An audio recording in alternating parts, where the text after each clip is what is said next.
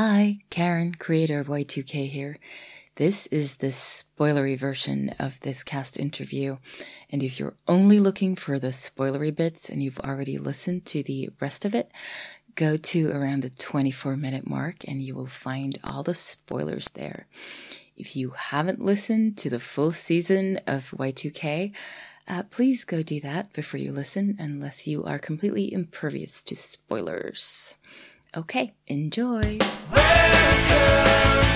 to the year 2000.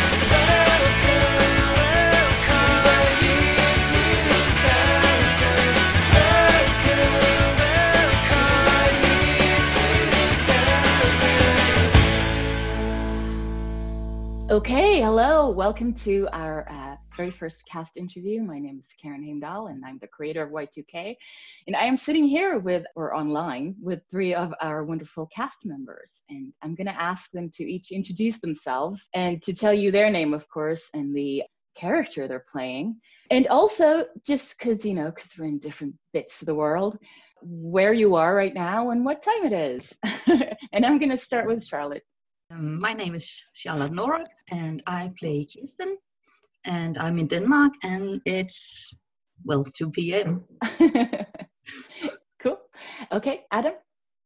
I'm Adam Blanford. I play Jono, and I'm in Colorado, USA, and it is 6:05 in the morning.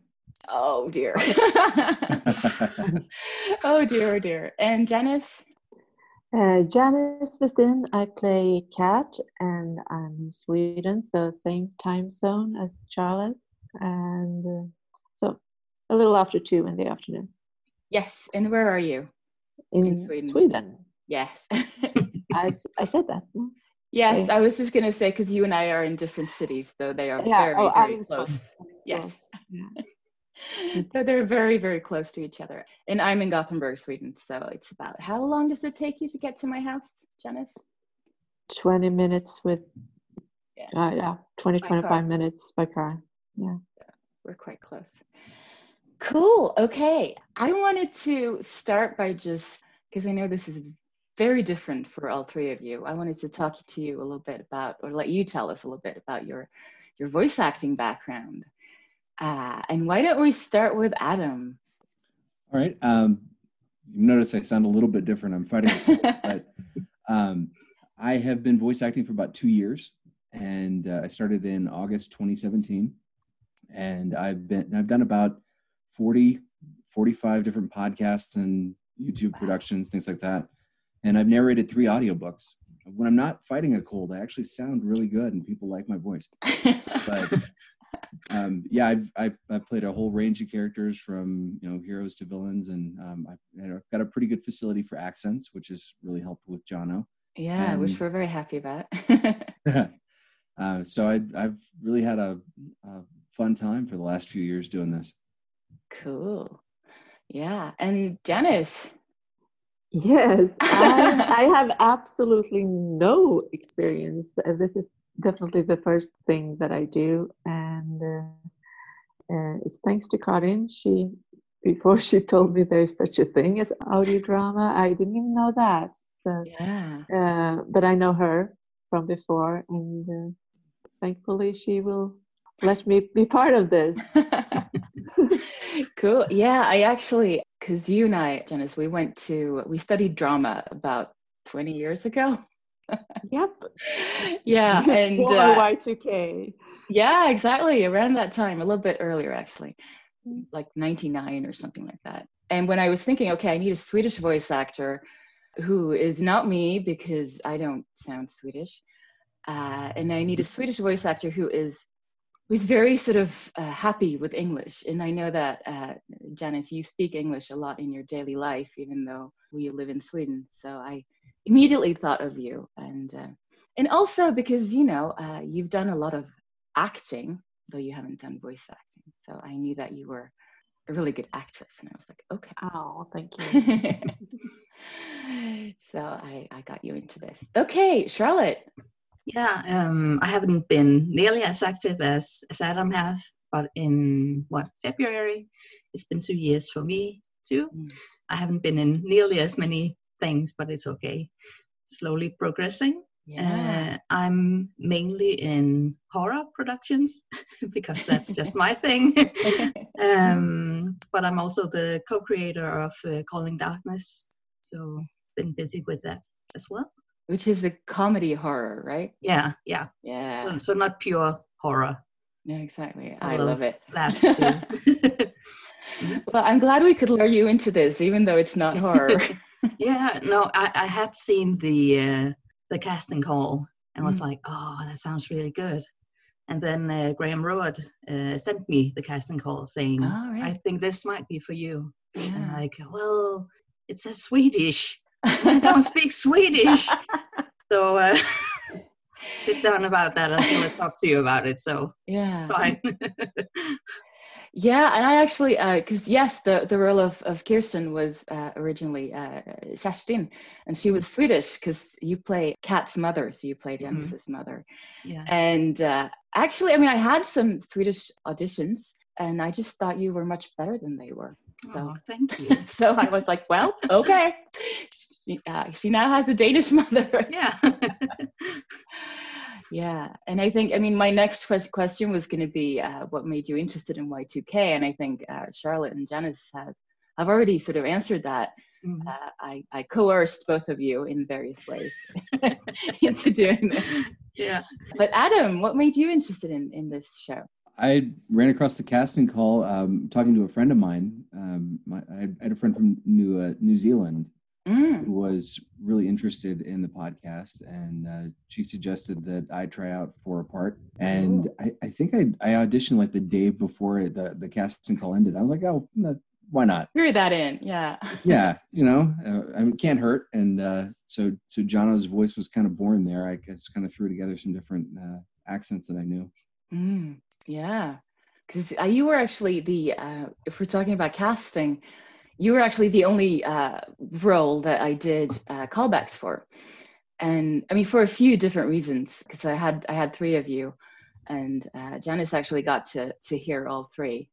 Yeah, I think actually four, but I only called back three in the end. And it was because of the character of Jono, and this is the spoiler-free section of our interview, but the character of Jono has to do some fairly heavy stuff. And I wanted to, because I think when I sent you the callback, I also sort of described a little bit what this character is, and wanted to make sure that you were ready and able and felt comfortable doing that. Playing the villain is kind of hard. It's tough.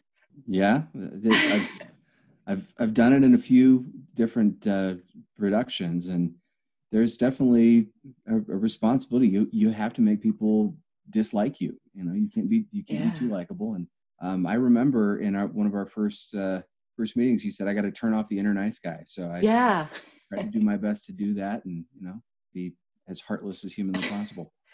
Yeah, and I think you've definitely done that, because I've heard all of it, and Charlotte and Janice have not, but I have. But I think, it is tough, because it's easy. I mean, playing a villain is a really cool challenge, but it's also so difficult, because you have to, turn off all that sort of empathy. That is, you just got to commit. Absolutely, just not even think about what's going on. Just exist in the moment and just let loose. And once you do that, then it gets, it's a little bit easier to get into the character mode. Now that I've done Jono a few times. Yeah. But it was a little hard at first, because there was the accent, and then there was the scene, and then there was the the emotion, but I figured out the balance. Yeah, it is hard. It is hard, and I think that's because you, Adam, you. I mean, obviously, Jono doesn't sound like you do, and I liked your British accent, though I had to throw in a line somewhere that Kat has. That is, he worked really hard when he moved to London to lose his Devon accent, because I was like, this is not a Devon accent in any way, shape, or form. And I made Jono be from Exmouth, because I used to live there, and I was like, this is cool. I know what this little city looks like. So that's why. But yeah, and it's actually kind of perfect that I'm interviewing the three of you, because of course you have very close interactions in the podcast, because Charlotte plays Kirsten, who is Kat's mother, And of course, Kat and Jono have this very tumultuous relationship. Let's just say that starts. You actually hear Jono. Jono is the first person that you hear, apart from Janice and I, in the prologue, and he just has one line, and that's where it starts off. So and a legend is born. Yeah, well, legendary villain is born. Yeah, but I was going to talk to Charlotte and Janice, because you, like me, you act in a language that is not your own. So Charlotte, what are your thoughts on that? I think it might actually be easier than Right. if I did it in Danish, Yeah. because I think if I did it in Danish, I would be overthinking, oh, what does this sound like? And rather than just going with the flow and thinking, well, the words are pronounced like so and so, just go ahead and do it. You know, when I see Danish shows and it's people who aren't very experienced, it sounds it doesn't have the same flow, and it just sounds artificial in some ways, a bit robotic and very, I'm reading a script.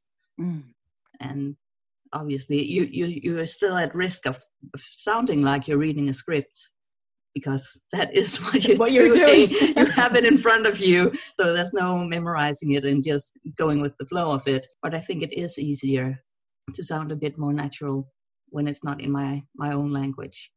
I love that. I hadn't thought of it like that, but I think maybe it is for me too. And I think that is the conversation that definitely is being had around, Swedish films as well, that a lot of the actors sound a little robotic and like they're reading a script. Yeah. What's your experience, Janice? Like I said, I have no experience. Well, you've done it now. I've done it now. Yeah, and I'm relying very heavily on you to tell me how to pronounce things, because I don't really have an ear for different accents. I don't really know if I'm speaking American English or British English. And Kat is someone who has supposedly lived in London for 4 years. So I'm thinking the British influence should definitely take over there. And so you have to remind me once in a while. It's calm. Yeah. And yeah, we've definitely had those conversations of Kant, and what was the other one? It was cost, of course, and it was we had the other day when we were recording. You struggled with Olivier, because it was Olivier Theater, and you were just like, I can't say this. I can't say this stupid Olivier.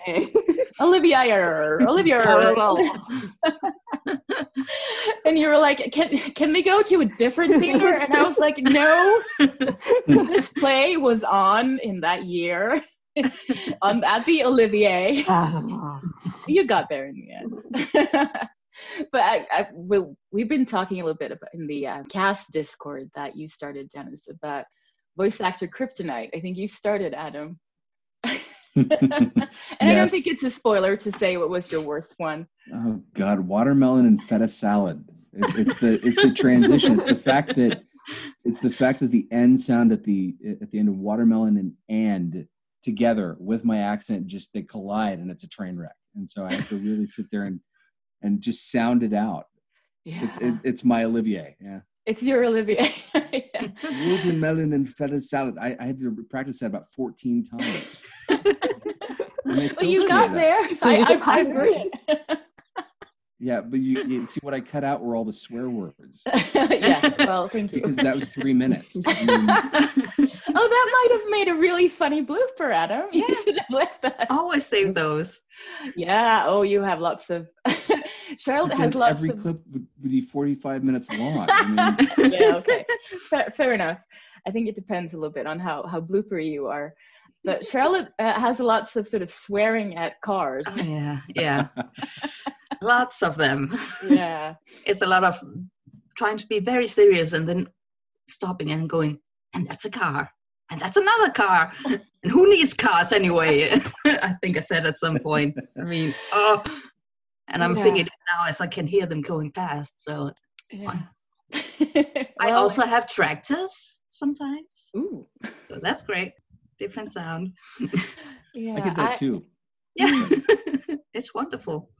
I have helicopters because I live on the 5th floor, and That makes a lot of noise when they go Yeah. past.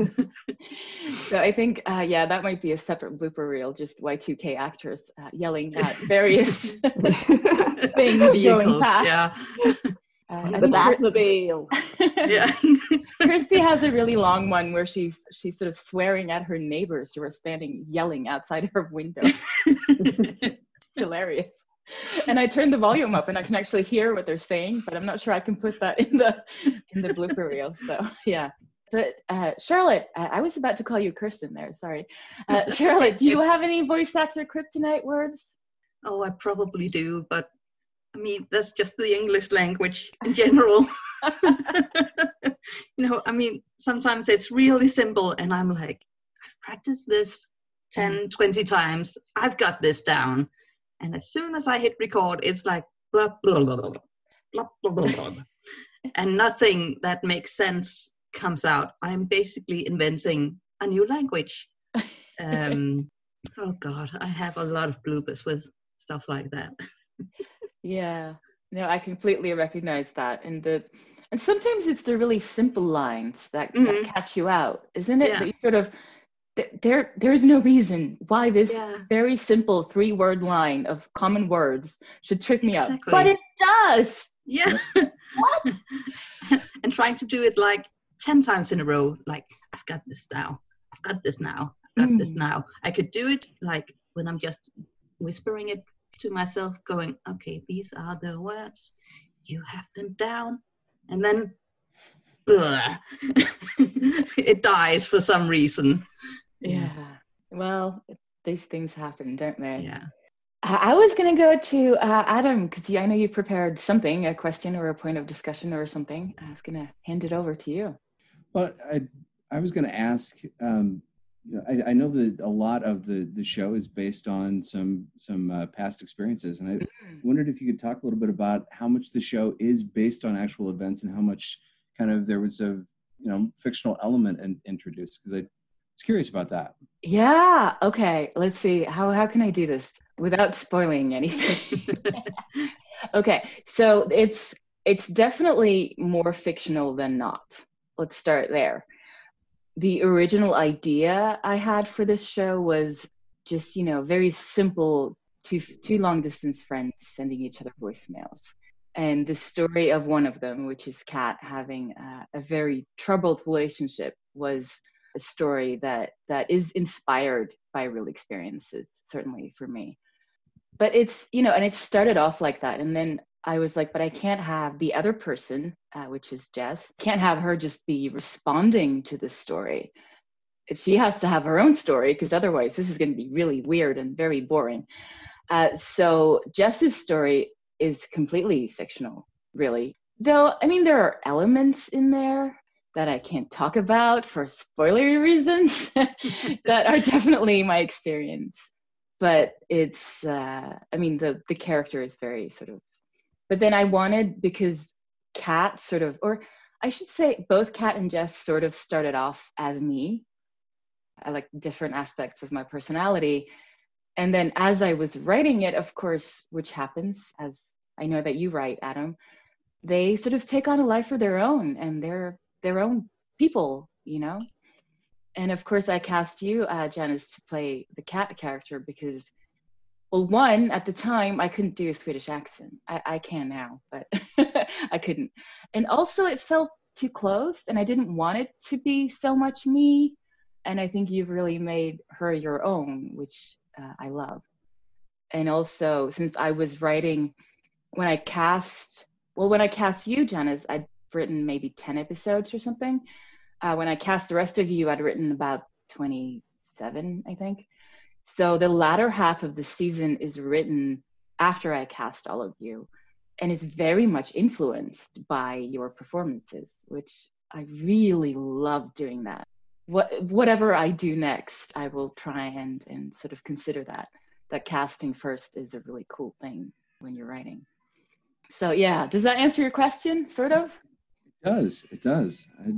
I love the story is really compelling, and I know that you had revealed some details, and so I wondered how that melded with the fictional elements. So I really like the fact that, that you're able to do that. And I think that the fact that I'm like, if you hadn't said anything, I would have thought that this was, almost actual events. Just the vehicle or the framework was what was being used to tell the story. I wouldn't have known the difference. So. Cool. Oh, wow. That is a compliment from a fellow writer. Thank you so much, Adam. Cool. Wow. Okay. Well, I might actually, once we head into spoiler territory, say some more things about this, but I'll leave it there for now.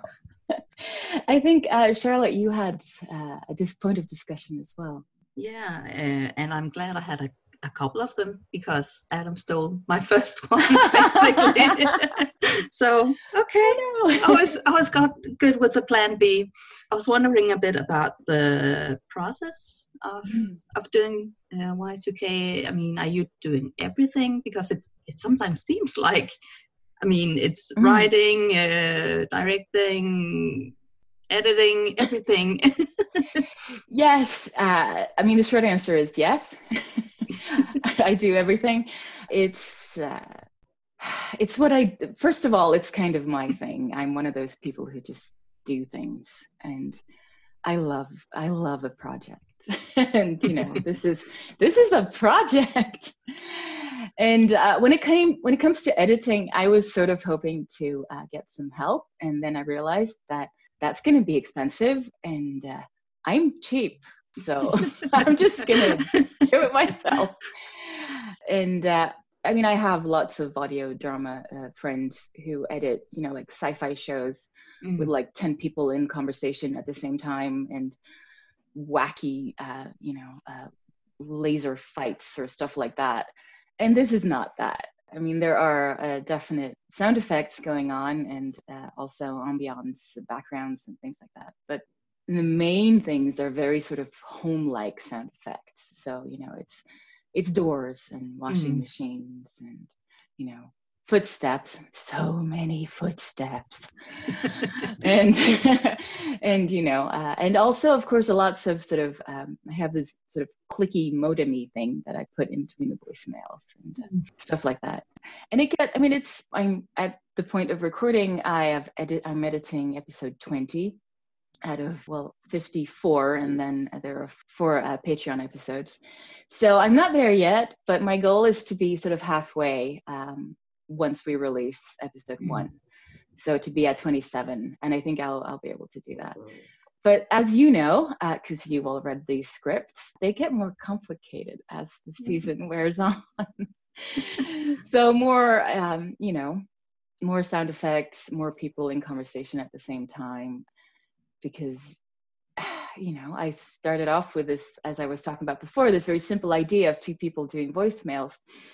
And then I added this sort of what seemed like a simple framework idea of, one person finding these voicemails 20 years later.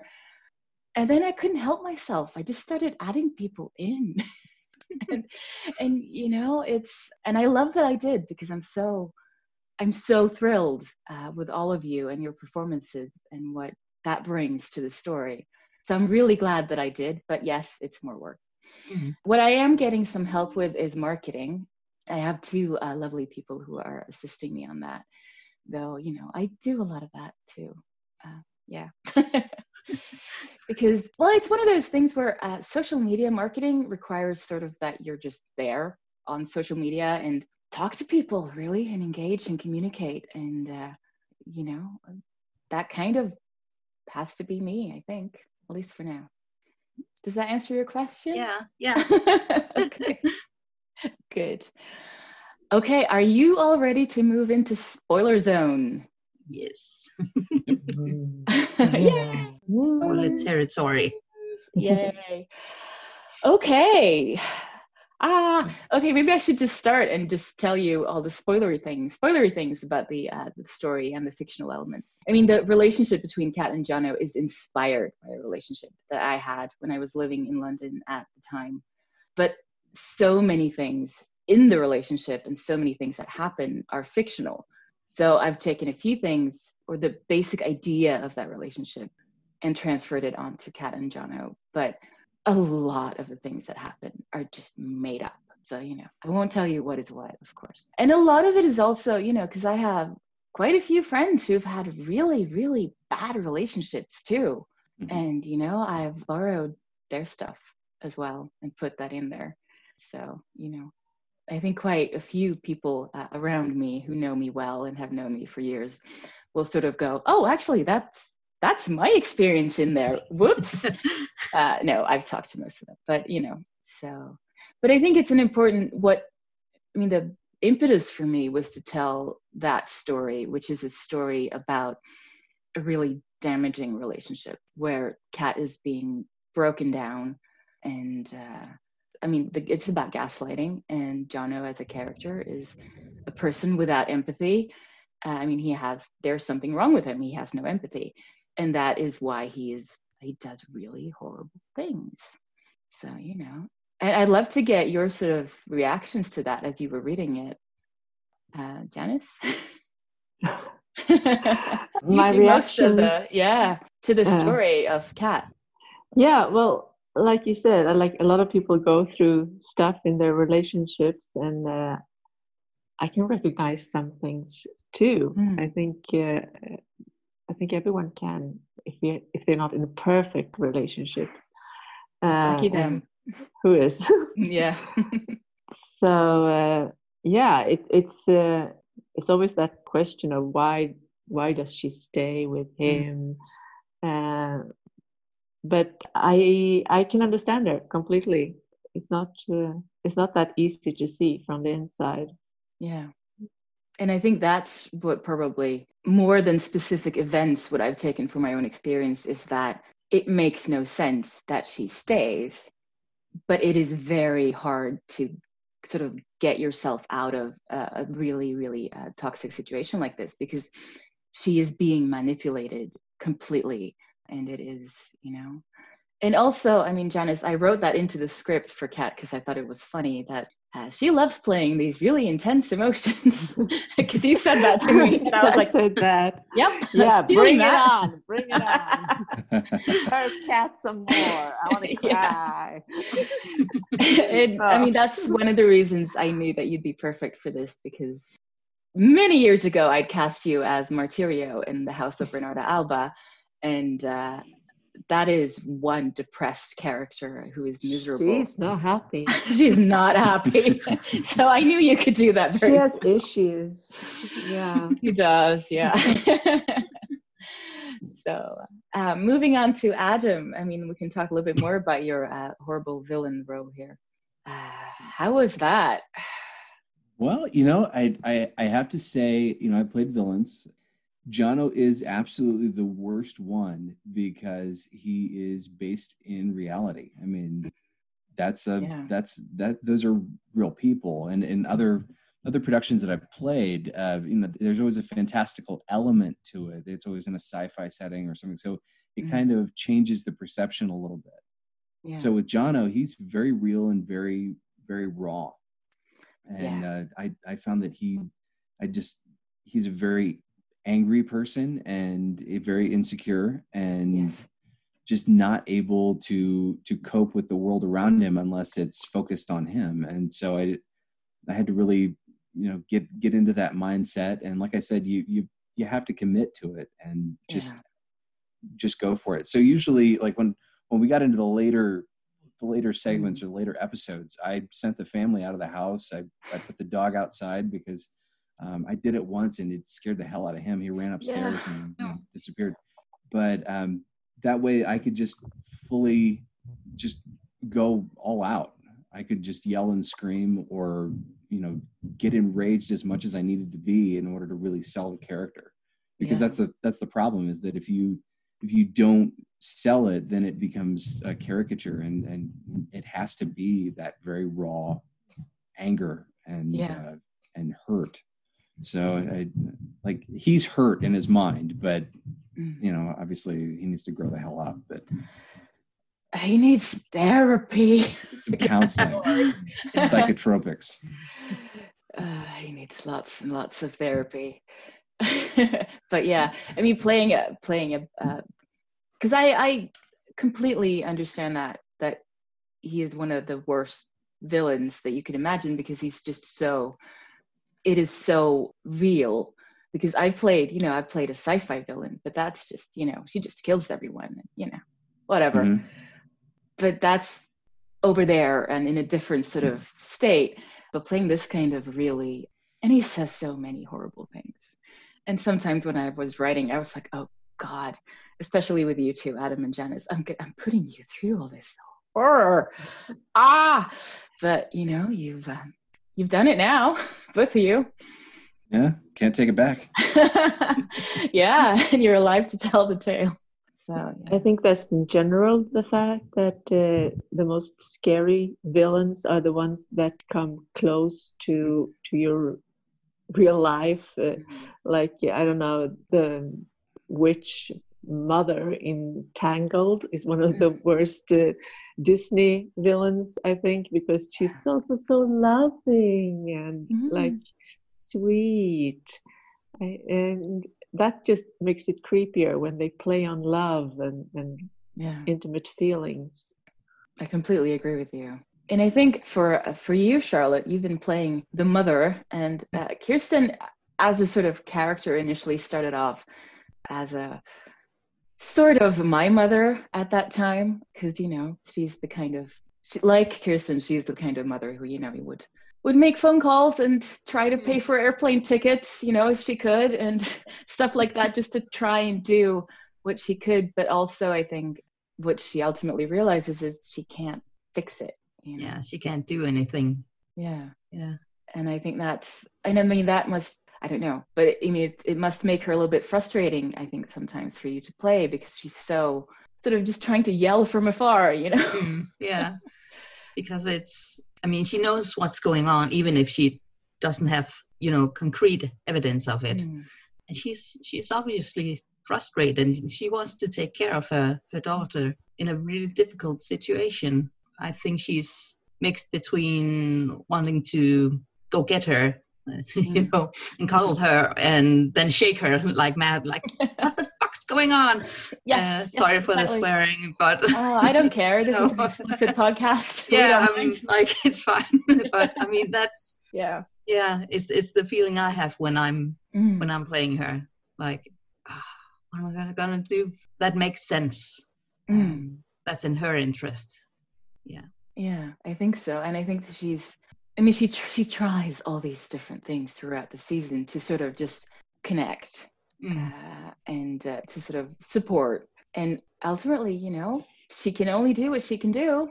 Kat has to make her own decisions. And the three of you have this scene that we read through, I think, at the very first read through, the midsummer scene, which, well, we're into spoiler territory now, which is the miscarriage scene as well. And that's it's the first time that Kat has brought a boyfriend over, I think. I think I wrote that. I think so, yeah. Yeah. So it's very sort of clear that Kirsten isn't having any of Jono's crap. She's not exactly impressed.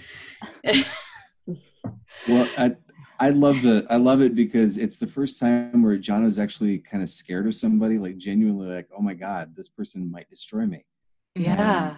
I like that, because he just so often is, it seems like he has no fear, or just he's so self-assured in his mind that nothing gets to him. And now, he's scared. He is. And I think, he is, because also I think he knows that Kirsten is one of the few people who actually has a power or to influence Kat to break up with him. She basically sees through him. I think she does. Yeah. That's the feeling I get, at least. I think so too. But she can't do anything. So it's hard. But it's also, and also, her daughter is pregnant. So what can she do? She can do nothing. She can just sort of go, all she can. But but I think also, it's the structure of the story, and that is, something that is sort of limiting. I set this up as a voicemail story, so I was limited in, I always had to sort of make sure people dropped in on Kat's and Jess's voicemail leaving, which is a construct, of course, that is a little bit strange, but they both have flatmates, at least at the beginning, so it's not so weird. At least when I was having flatmates, it was a bit of a sort of moving around into each other's rooms and stuff. So I set that up, but that also means that for most of the recordings with Jono and Kat, it's Jono and Kat in their home.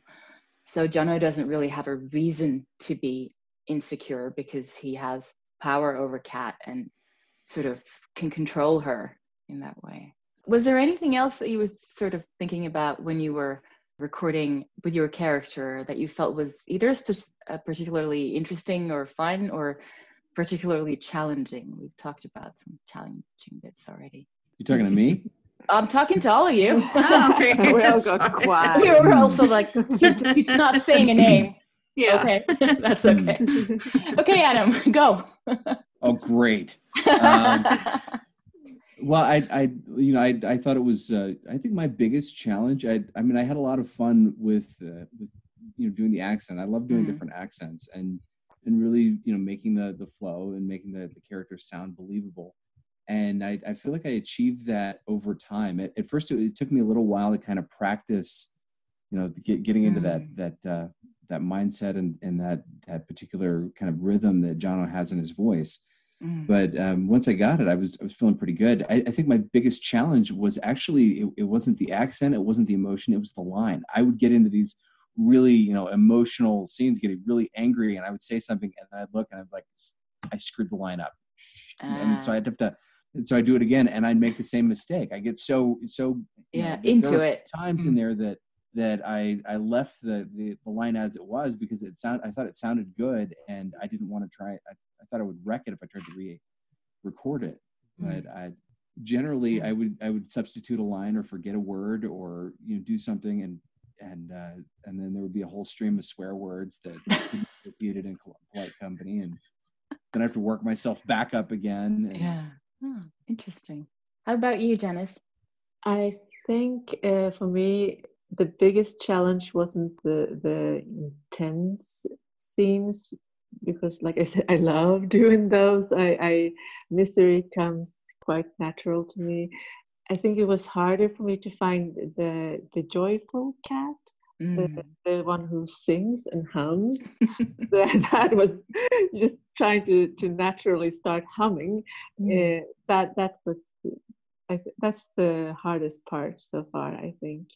Yeah, I know. I was the first time we'd recorded, I sort of thought, shall I get rid of the humming? And then I was like, no, I like the humming. She does it well once she gets into it. And also, of course, as the season progresses, there is less humming because she's not more crying. More into your comfort zone. And I think also, Janice, because I was there for all your recording sessions, you were a little bit sort of, they have some voicemails that are sort of just, chatty. I'm going to babble about this little thing, and then I'm going to go talk a little bit about this thing.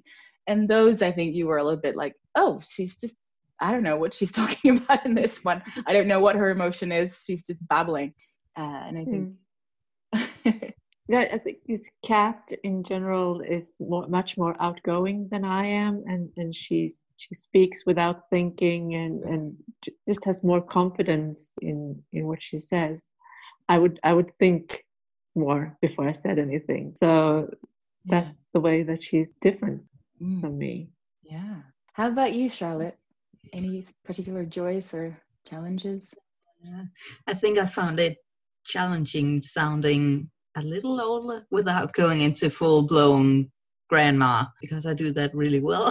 You do that really well. Yeah. She's not old. She's like no, she's not old. 5 or something. Yeah, exactly. So it was like finding somewhere between my regular voice and an old voice. And I've had a lot of, I'm going to be recording something and then go, oh shoot, that's my regular voice. Yeah. Or tone it down or something. So that's been challenging, finding the sweet spot. Yeah, I think you've nailed it, really. I've had that because, well, we're in spoiler zone. So both Kat and Jess have recordings where they're in the now, in the 2020. So of course, and I'm not 25. So my regular Jess has a lighter voice than I do. She's a little bit pitched, a little bit lighter. And then when I could go into my own voice for 45-year-old Jess, I was like, yay! So, and I think Kat has that as well. Although I don't think, definitely. Yeah. But, so there we go. Oh yeah, Janice, you had a question or discussion thing. Yeah, I thought I had, but then Adam stole it. So it's basically the same question. But now we're in the spoiler section. Maybe you can develop on that some more. My question was about your writing process. How much was planned? Did you have the whole story set from the beginning and stuck to that plan? Or did the characters change things for you as you went along? Did the story change, or did the characters change? And what has surprised you the most? Yeah. Oh, good question. Okay, so I had the sort of overarching storyline for both Jess and Kat planned out from the beginning. So I knew the plot. I knew what was going to happen as I was starting to write. I did a sort of on New Year's Eve, I think, last year. We're recording this in 2019. So New Year's Eve 2018, I sat there and I started sort of plotting their overarching storyline. And the sort of basic idea is that Kat starts off fairly happy and moves into despair. And Jess starts off in despair and moves into happiness, although of course they have challenges along the way. So once I started writing, I knew all about that. However, Olivia, I didn't know what I was going to do with her. I mean, I knew, of course, who her parents were. That was part of the plot, the original plotting out. But I had a hard time. I know that she starts this for a reason. And I know that she's looking for something. And for some reason, she doesn't feel like she can talk to her parents about this. And she's just sort of starting this podcast. But I didn't know why. And I had all sorts of sort of ideas around, like wacky ideas about that. I'm really happy I didn't go with that, around that she had a sibling that needed some sort of, that there was some sort of disease that needed a genetic match or something. So that's why she was looking for her bio dad, and all sorts of wacky things. So while I knew about the other two main characters for Olivia, for a while there, and Janice, you know this because you saw the script in that state, I stopped writing Olivia's scenes and I just wrote Kat's and Jess's scenes. And then I had to go back and sort of fill in that story. So I sat down with my friend Lina, who you know, Janice, and she is a journalist and really good at plotting things. And so we sat for, I think it was early summer 2019, and we sat down and sort of started plotting the whole story of Olivia, sort of overarching story, because that of course feeds into a little bit the other story as well. And figured out all about why she's looking for her bio dad, and that she actually finds her bio dad, and that it's a sort of, it was very important to me that it wasn't that sort of very tropey story of, oh, I've now found a new parent and he is wonderful and we're going to be happy forever. That was going to be a little bit more complex than that, because of course your parents are the people you grew up with and who supported you. This new person, they can be someone perhaps going forward, but they're not going to be your parent. That's just silly. So that was really important to me. And then also the fact that Jess and Rachel were in the process of separating came out of, well, no, actually, I knew that already, but that sort of solidified, and that in relationship to Olivia's story came out of that session. So it was we sat there for, I think, 2 hours and moved Post-it notes around on a big board to figure out the plot. And surprises, one huge surprise for me was Claire, because I didn't really know what to do with the character of Claire. I loved her. I thought she was really a weird, sort of funny, shouty person who was, of course, for Jess, someone to be really upset about in the beginning. But her journey in those last few episodes, that surprised me. That just sort of happened as I was writing it. And also the fact that I put Kat's commercial for Frosty Cakes in the middle of one of Jess's voicemails, that was also just kind of, oh, Rachel's watching TV. I wonder what's on TV. Hang on, that kind of thing. But the writing process, I mean, definitely the latter half of the season was very influenced by your voices, because your voices, sort of hearing those, got me into the characterization of the people in the story much more. Yeah. But in general, I'm a planner And I think probably if it wasn't so darned long, this story, I would have plotted the whole thing out beforehand. But it was just so long. I felt like I had to start somewhere to get it out, you know. Does that answer your question, sort of? Definitely. Thank you. Good. Anything else that you've been thinking about, either of you, about this process, or no? Mind blank? Suddenly, yeah, my mind is blank. There's been no coffee yet, so. I don't think. Go ahead. What is thinking? You just do. That's fine. I mean, we've been talking for almost an hour now, I think for 50 minutes. So I'm happy to leave it as is. But before we stop, I'd like you to tell where people can find you if they would like to find you. And I'm not sure that Janice has anywhere, but I know that the other two of you do. So I'm going to start with Charlotte. How can people find you? I think the easiest way to find me is on Twitter. And it's basically just my name. So it's Charlotte_Norup. Norup. I'm on Instagram, but it's a mix of whatever weird stuff happens in my personal life and podcasting, so it might not be as interesting, but it's 2shy. The number 2 is HY Norup, and I have a VA Facebook page. Yeah. Stuff like that, I think. That works. Yeah, that works. I don't know if you can just do a search for me or something. I don't know. Maybe. Yeah, it's on the Y2K website, okay. y2kpod.com, and that's the number 2. Perfect. But I'm going to let you say it anyway. So Adam, how can people find you? So you can find me on Twitter at doc_Adam_VO. So that's really my main means of contact. You know, you can find me on a bunch of different podcasts like the Insomnia Project, and I'm going to be in another one. Like, we're coming out with a Christmas episode too. I wrote that, and then I've got a week to put everything together for the audio. So pray for me. You can do it. You can do it. Oh yes. Well, we did the 11th hour audio. We submitted 11th hour exactly. with 2 minutes to spare, literally. Yeah. So it was insane. I was just watching that on social media, and I was like, these people are just amazing. Oh, they really are. Wow. But so really Twitter's the best way to get in touch with me, and then listen for me in different podcasts and go, oh hey, there's Adam. Yeah. Or is it? Or is it? Accent.